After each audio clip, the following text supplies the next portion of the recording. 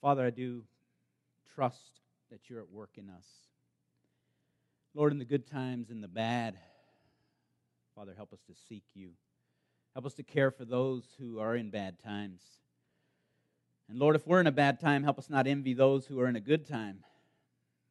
Help us to rejoice with those who rejoice and mourn with those who mourn.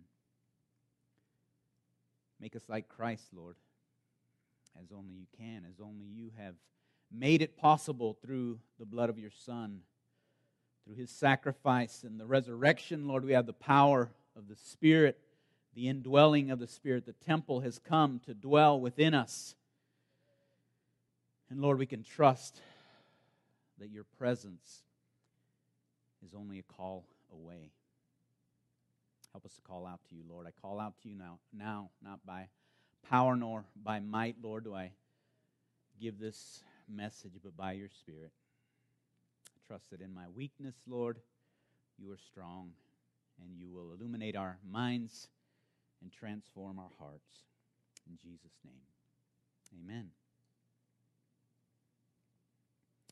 Well, we're in Mark chapter 6, if you want to turn your Bibles there. And, of course, in the news lately has been Bruce Jenner, right? A.K.A. Caitlyn. Read a couple articles about that. The one that kind of interests me was this lady who was upset. She didn't profess to be a Christian or anything. She just said, hey, I don't think that this image that he's portraying is really something everybody should be saying. He's so courageous and he should get these awards and things. And she's saying, is that all a woman is? Is it the outward appearance of how she looks? I mean, well, what about all the other things? You know, this guy doesn't have a monthly issue he has to deal with. He doesn't bear any children. He doesn't have the hormones I do and all the other wonderful things and difficult things and interesting things that make up a woman. I remember reading a book about, the two brains, the brain of a man and a brain of a woman, how different they just see the world. And God in his wisdom has brought us together in marriage, even though there's always that issue of sin and the conflict. But you can learn so much from each other because you see the world so differently. God bless Bruce Jenner, but he's believing something about the world that's not true. It's just not true. And but his issue is the same as ours. It's sin. Sin blocks us. It blinds us to reality. And we like to make up our own reality. We like to see the world the way we want to see it. And we tend to distort it.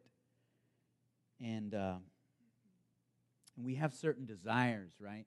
And if we don't have a transcendent word that speaks above the desires of my heart or my experiences or the history or whatever it is, if there isn't a voice that stands stronger,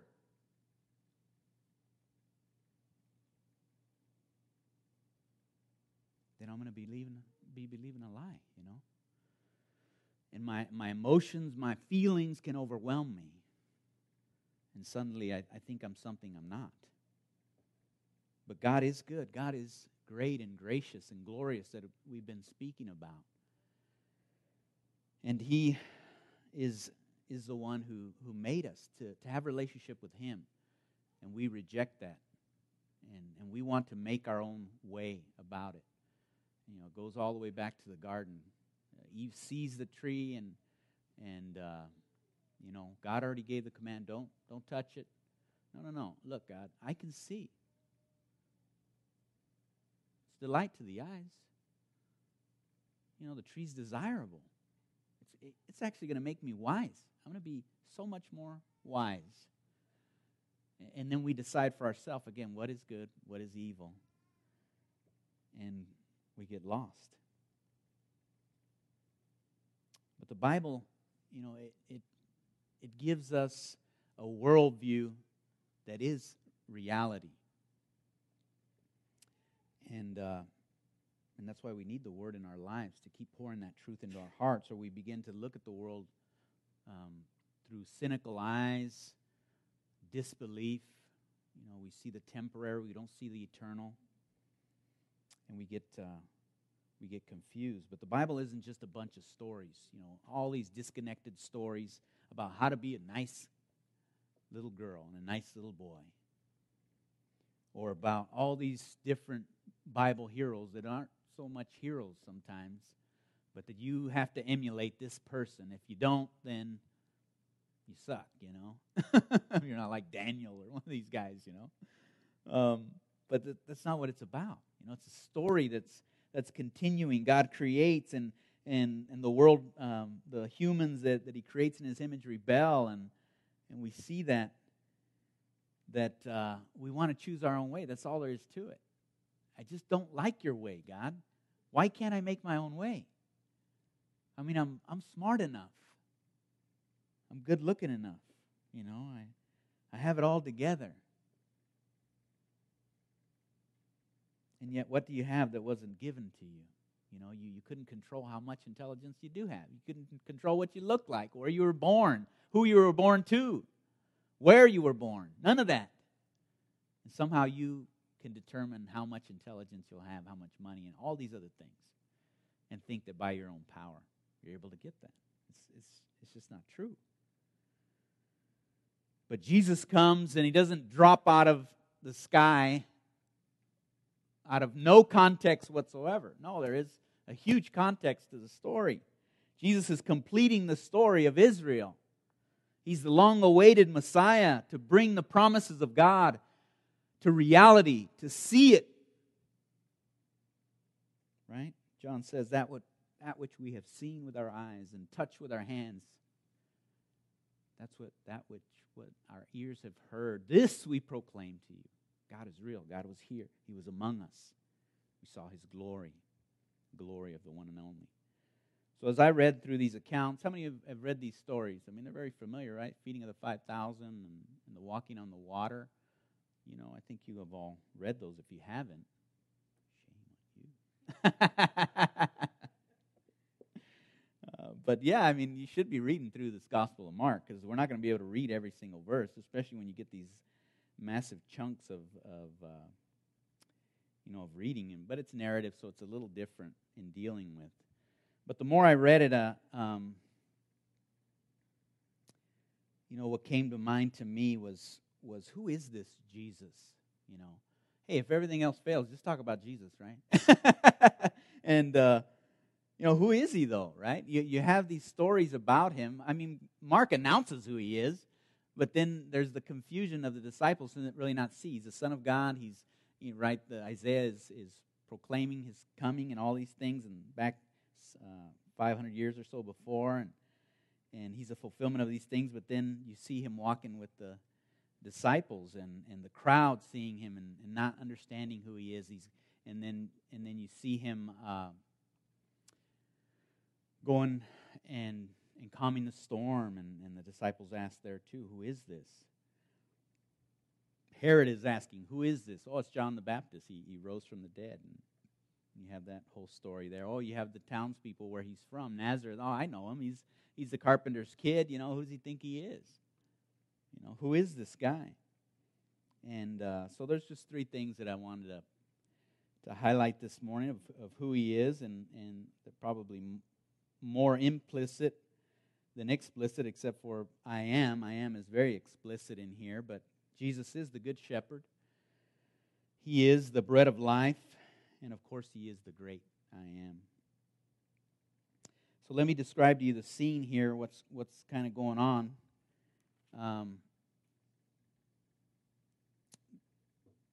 And notice that as we look at the story here, the feeding of the 5,000, as you have your heading there, underneath begins at verse 30, that the section before that is about Herod, and that little story kind of interrupts where the last verse of the previous part, where Jesus was telling the disciples to go out and don't take anything with you, and so on and so forth on this missionary endeavor. Verse 13 says, and they cast out many demons and anointed with oil many who were sick and healed them. And then jump to verse 30. It says the apostles returned to Jesus and told him all that they had done. So what all that they had done? Well, all that they had done is on verse 13.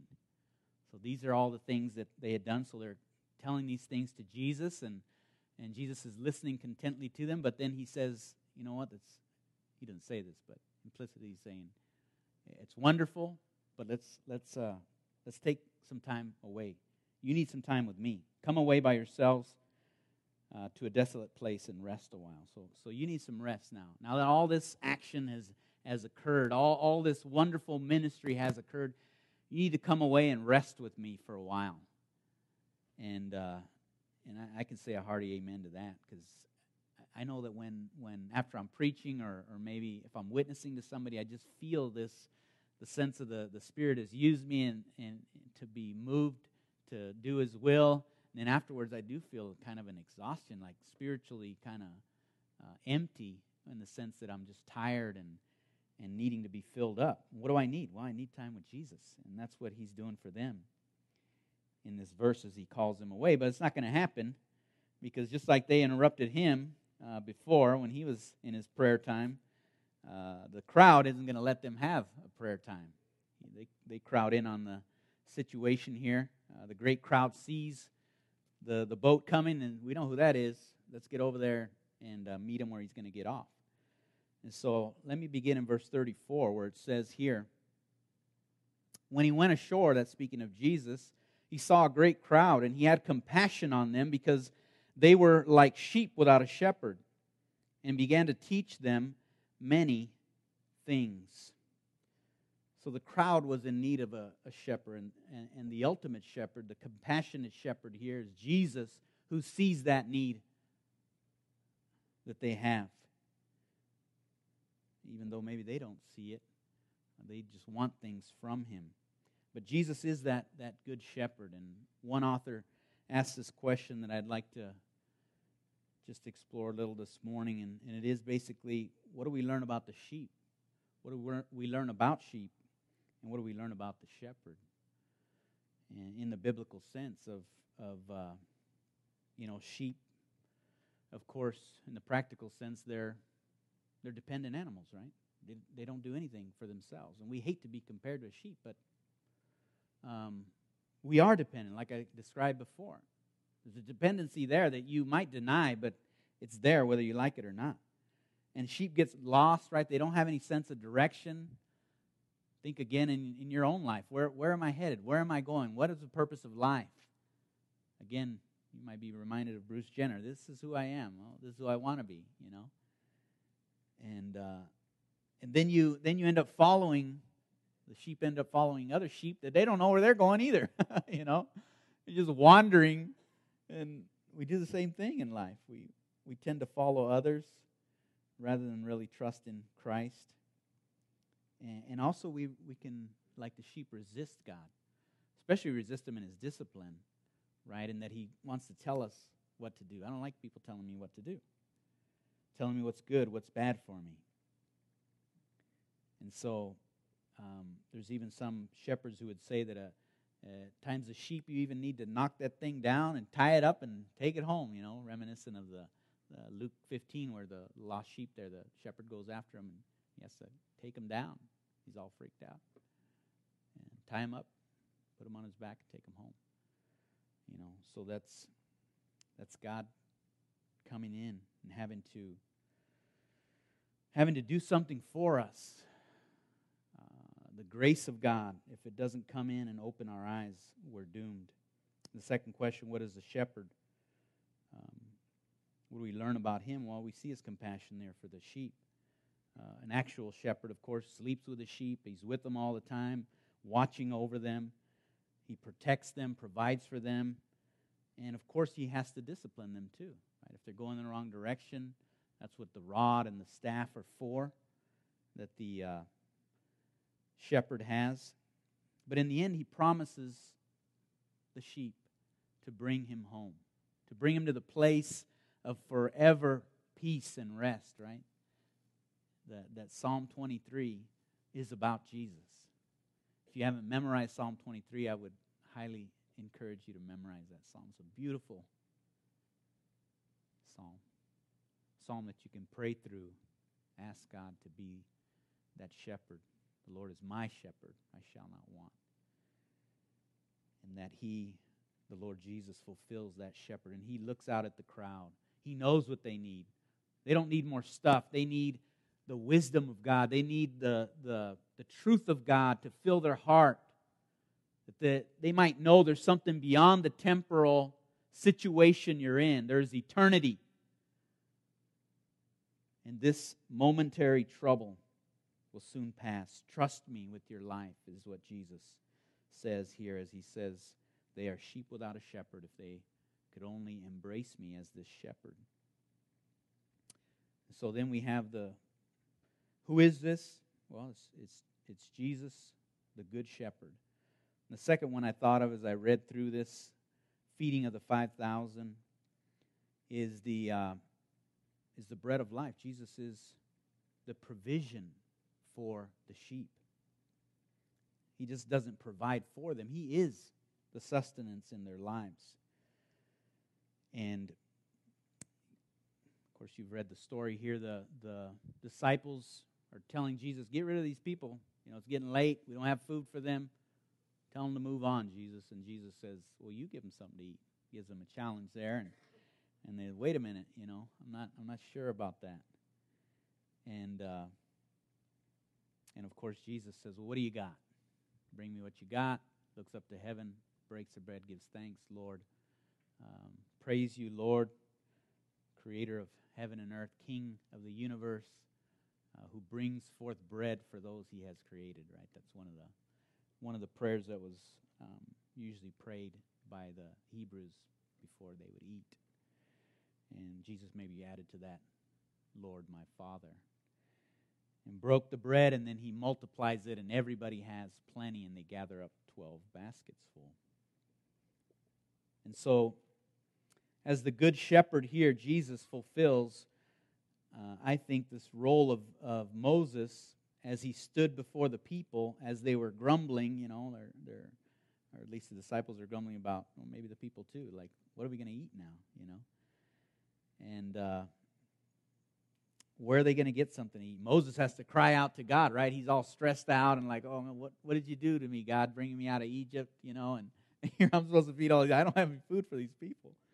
But Jesus is greater than Moses. He's not in a panic. He knows exactly what's going on. He knows where the provision's going to come from because He's the true bread that comes from heaven. He isn't just that little manna that came down to feed them for a time. He is the sustenance of life that will fill you at every moment of life. He is greater than Moses. And with Him, you'll never be hungry. You'll never have a soul that is hungry. And you'll have provision, all you need. Isn't it interesting that after Jesus has done all these miraculous things that the disciples still, they have like no clue? I mean, wouldn't you think? I read the story and it's like, okay, you just raised a dead person, healed a guy, cast out a demon. You walked on the water. Or later He will. But He calmed the storm. And still, He's just like, I wonder where we're going to, hey, man, do you know where we're going to get something? No, I don't have a clue, man. You think it would come to their minds, hey, how about this guy, this Jesus guy we've been following for a while. He might be able to do something here. But there's a mystery there, too. Something's going on. And we'll find out later that there's a hardness of the heart that's in the disciples. And an unwillingness to see the greatness of God. They're unable to see that Jesus is that bread of life. John chapter 6, of course, hashes that out a little more. And the crowd doesn't like it, that Jesus thinks He's that. He thinks He is the sustenance of life. How can you say that? But He is. But we don't see it. Maybe we look at the disciples like, well, how couldn't you see it? You were right there with Him, walking with Him. And that's where I think it's so important to remember that if God were to give you a miracle, that doesn't mean that's going to sustain you for your life, I mean, look at the children of Israel. Over and over again, these miraculous things happened. And yet they still were in unbelief. still with a hard heart. Even the disciples here. But Jesus is much more than that, as we're going to see in the next story too, as we move on to the walking on the water. He's much more than a provider and the provision. He is the great I am. If I have time to read through this real quick. Immediately he made his disciples get into the boat and go before him to the other side, to Bethsaida. While he dismissed the crowd, after he had taken leave of them, he went up on the mountain to pray. And when evening came, the boat was out on the sea, and he was alone on the land. And he saw that they were making headway painfully, for the wind was against them about the fourth hour, or the fourth watch of the night, which is about 3 to 6 a.m. He came to them walking on the sea. He meant to pass them by, but when they saw him walking on the sea, they thought it was a ghost, and they cried out, for they all saw him and were terrified. But immediately he spoke to them and said, "Take heart, it is I. Do not be afraid." And he got into the boat with them, and the wind ceased, and they were utterly astounded. For they did not understand about the loaves, but their hearts were hardened. See, they didn't understand about the loaves. They didn't understand that he is the bread of life. Their hearts were hardened. And here he comes, walking on the water. One commentator says that the centerpiece of this is that walking on the water, but also that this passing by. Isn't that strange that he's walking on the water, he's just kind of cruising by the boat. There's a boat. I'm just going to walk on by the boat. They're freaking out, rowing. And it is an image that I think Mark is trying to show us from the Old Testament. Again, it's not a disconnected story. It's connected to the Old Testament. Disciples should know it well, that God alone can walk on the water.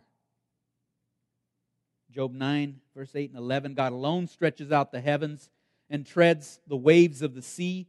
He passes me. I cannot see him. When he goes by, I cannot perceive him. There's that passing by. Job can't see the figure of God, but here the disciples do.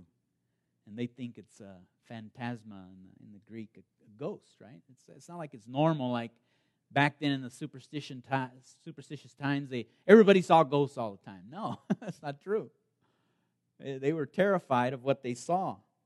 A man walking on the water who, well, how can somebody walk on water? It's got to be a ghost, right? And again, you could look back, meditate on that Exodus 33, where Moses there asked God, "Let me see your glory, God." And God says, "You can't see my glory. So I'll tell you what, I'll carve out a little piece in the rock here. I'll put you in there. I'll put my hand over it. I'll pass by. And all that you see is my backside. Because that's all you can handle, Moses. If I let you see me face to face, you'd be gone." You couldn't handle it. So the glory of God, His majesty, His splendor, He's clothed in a garment of light. Jesus says, "Take heart, it is I." He's saying more than that. The Greek says, ego, eimi. The same words used in Exodus chapter 3, where Moses is asking God, "Who shall I say has sent me?" And he says, "I am. I am has sent you, Moses." You see, the disciples saw the miracles, but for some reason they just didn't seem to make the connection, like I said before, to Moses, to the bread of heaven, that he is the shepherd of Psalm 23. He is the bread of life to them. But Mark says here, again, as we read, that their hearts were hardened. The last time he said that somebody's heart was hardened, it was the Pharisees he was talking about. Here he's talking about the disciples even. Their hearts are hard, and they don't see it. But later they will realize it, as I told you. I quoted from John, 1 John, that in John it says, "We beheld His glory, the glory of the one and only." And that He is. He was, He is, and He ever shall be the great I am. So what are these stories even beyond the figures of the shepherd and the bread and the great I am? What are they teaching us about faith?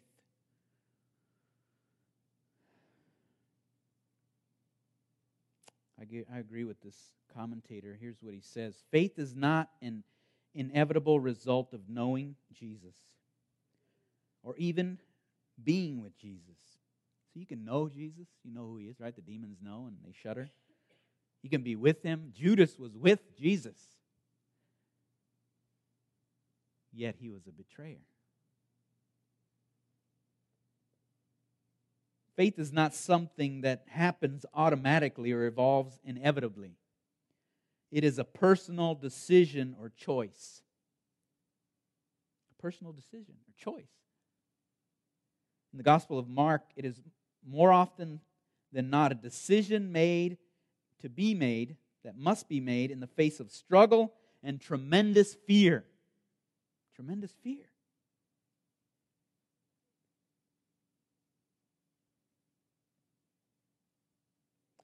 Discipleship is more endangered by lack of faith, hardness of heart, than by external dangers. So things can be going wrong in your life, but that's not what's going to take your faith. It's the choice that you make at that time. What am I going to do with this faith? Am I going to trust God in the midst of the storm? Am I going to believe that he is who he says he is and he has a better way for my life?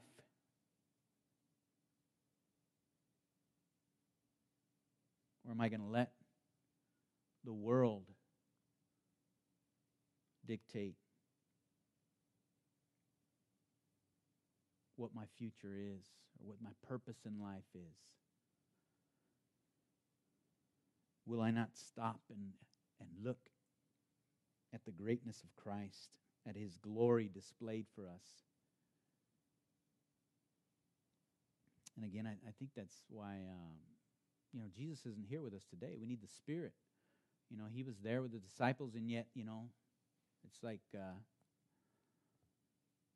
a kid who you do something for, and they're like, do it again, And we're asking God in our lives, well, you did it then, God, do it again for me. 'Cause I'm in trouble. I want you to fix this situation. I want you to fix it now. Will we trust him through that? Will we pray? God listens. God hears. But will we trust him? Will we know that he does in that moment of crisis love us?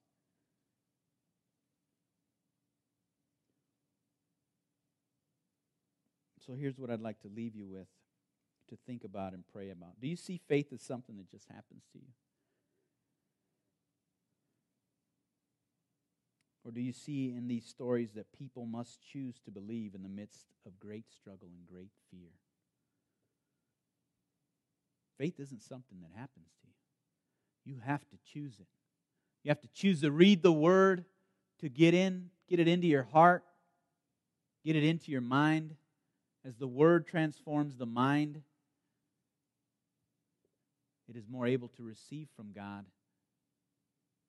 the Spirit who transforms the heart of man. And the Spirit changes the desires of man's heart so that he might turn you back to him and his purposes for your life.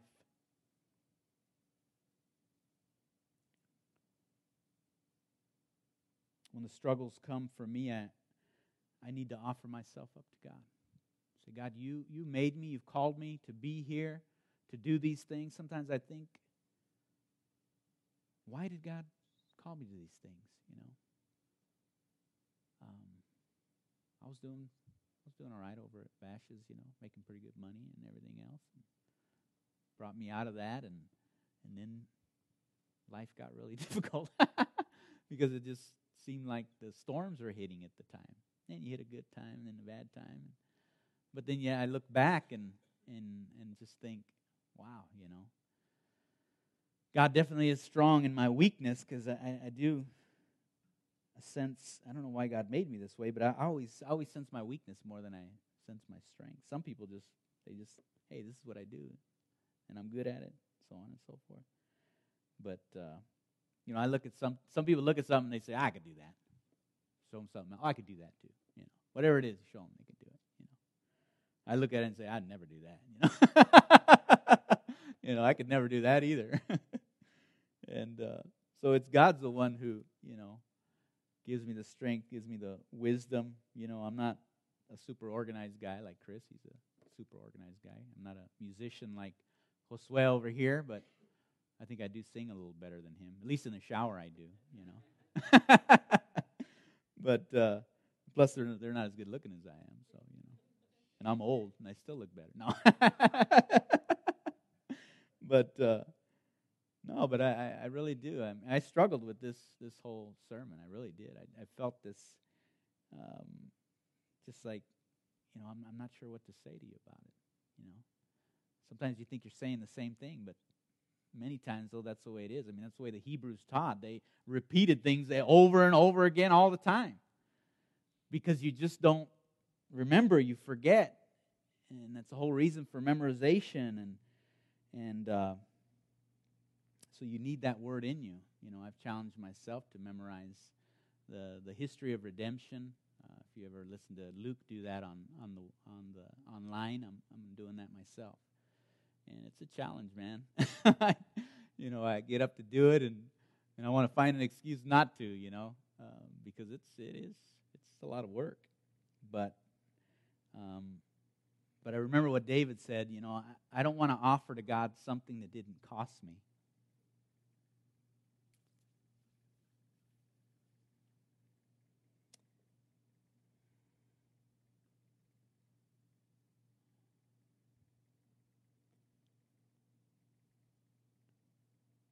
So what are you offering to God? Are you putting a little token in? Are you offering Him yourself? I was speaking to a guy yesterday, I think it was yesterday, that he's retired, and it's like there's nothing to do. Oh yeah, sure, I got a couple gifts that God gave me. I can play the guitar or do this and that, but there's nothing to do. My wife died, and I died and came back, and I wish I stayed over there, And it's like, dude, you're really depressing me, It was a sad story, and I'm trying to tell him, no, man, you're alive, man.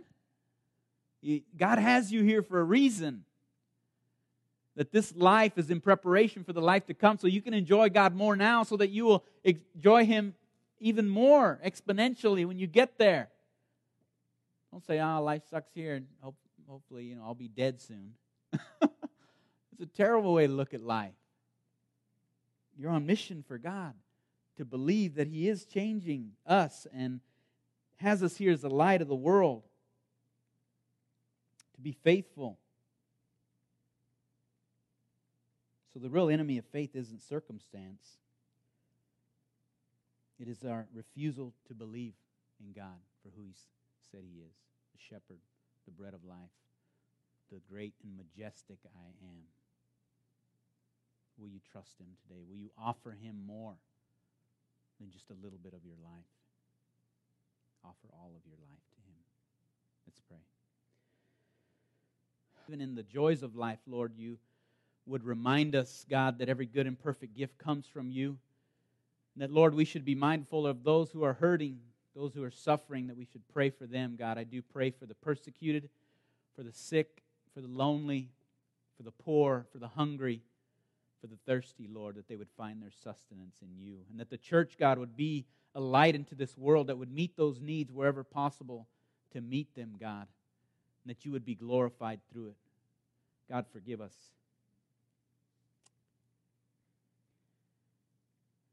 That we don't truly offer ourselves to you. But help us to believe today, Lord, that as we do, you will do greater things in us than we could ever have believed or imagined.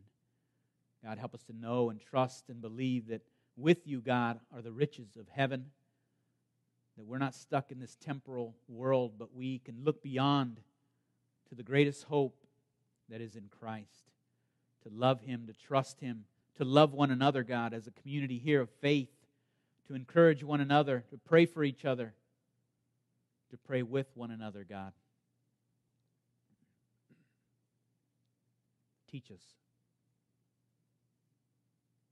how to put our faith in you alone. In Jesus' name, amen.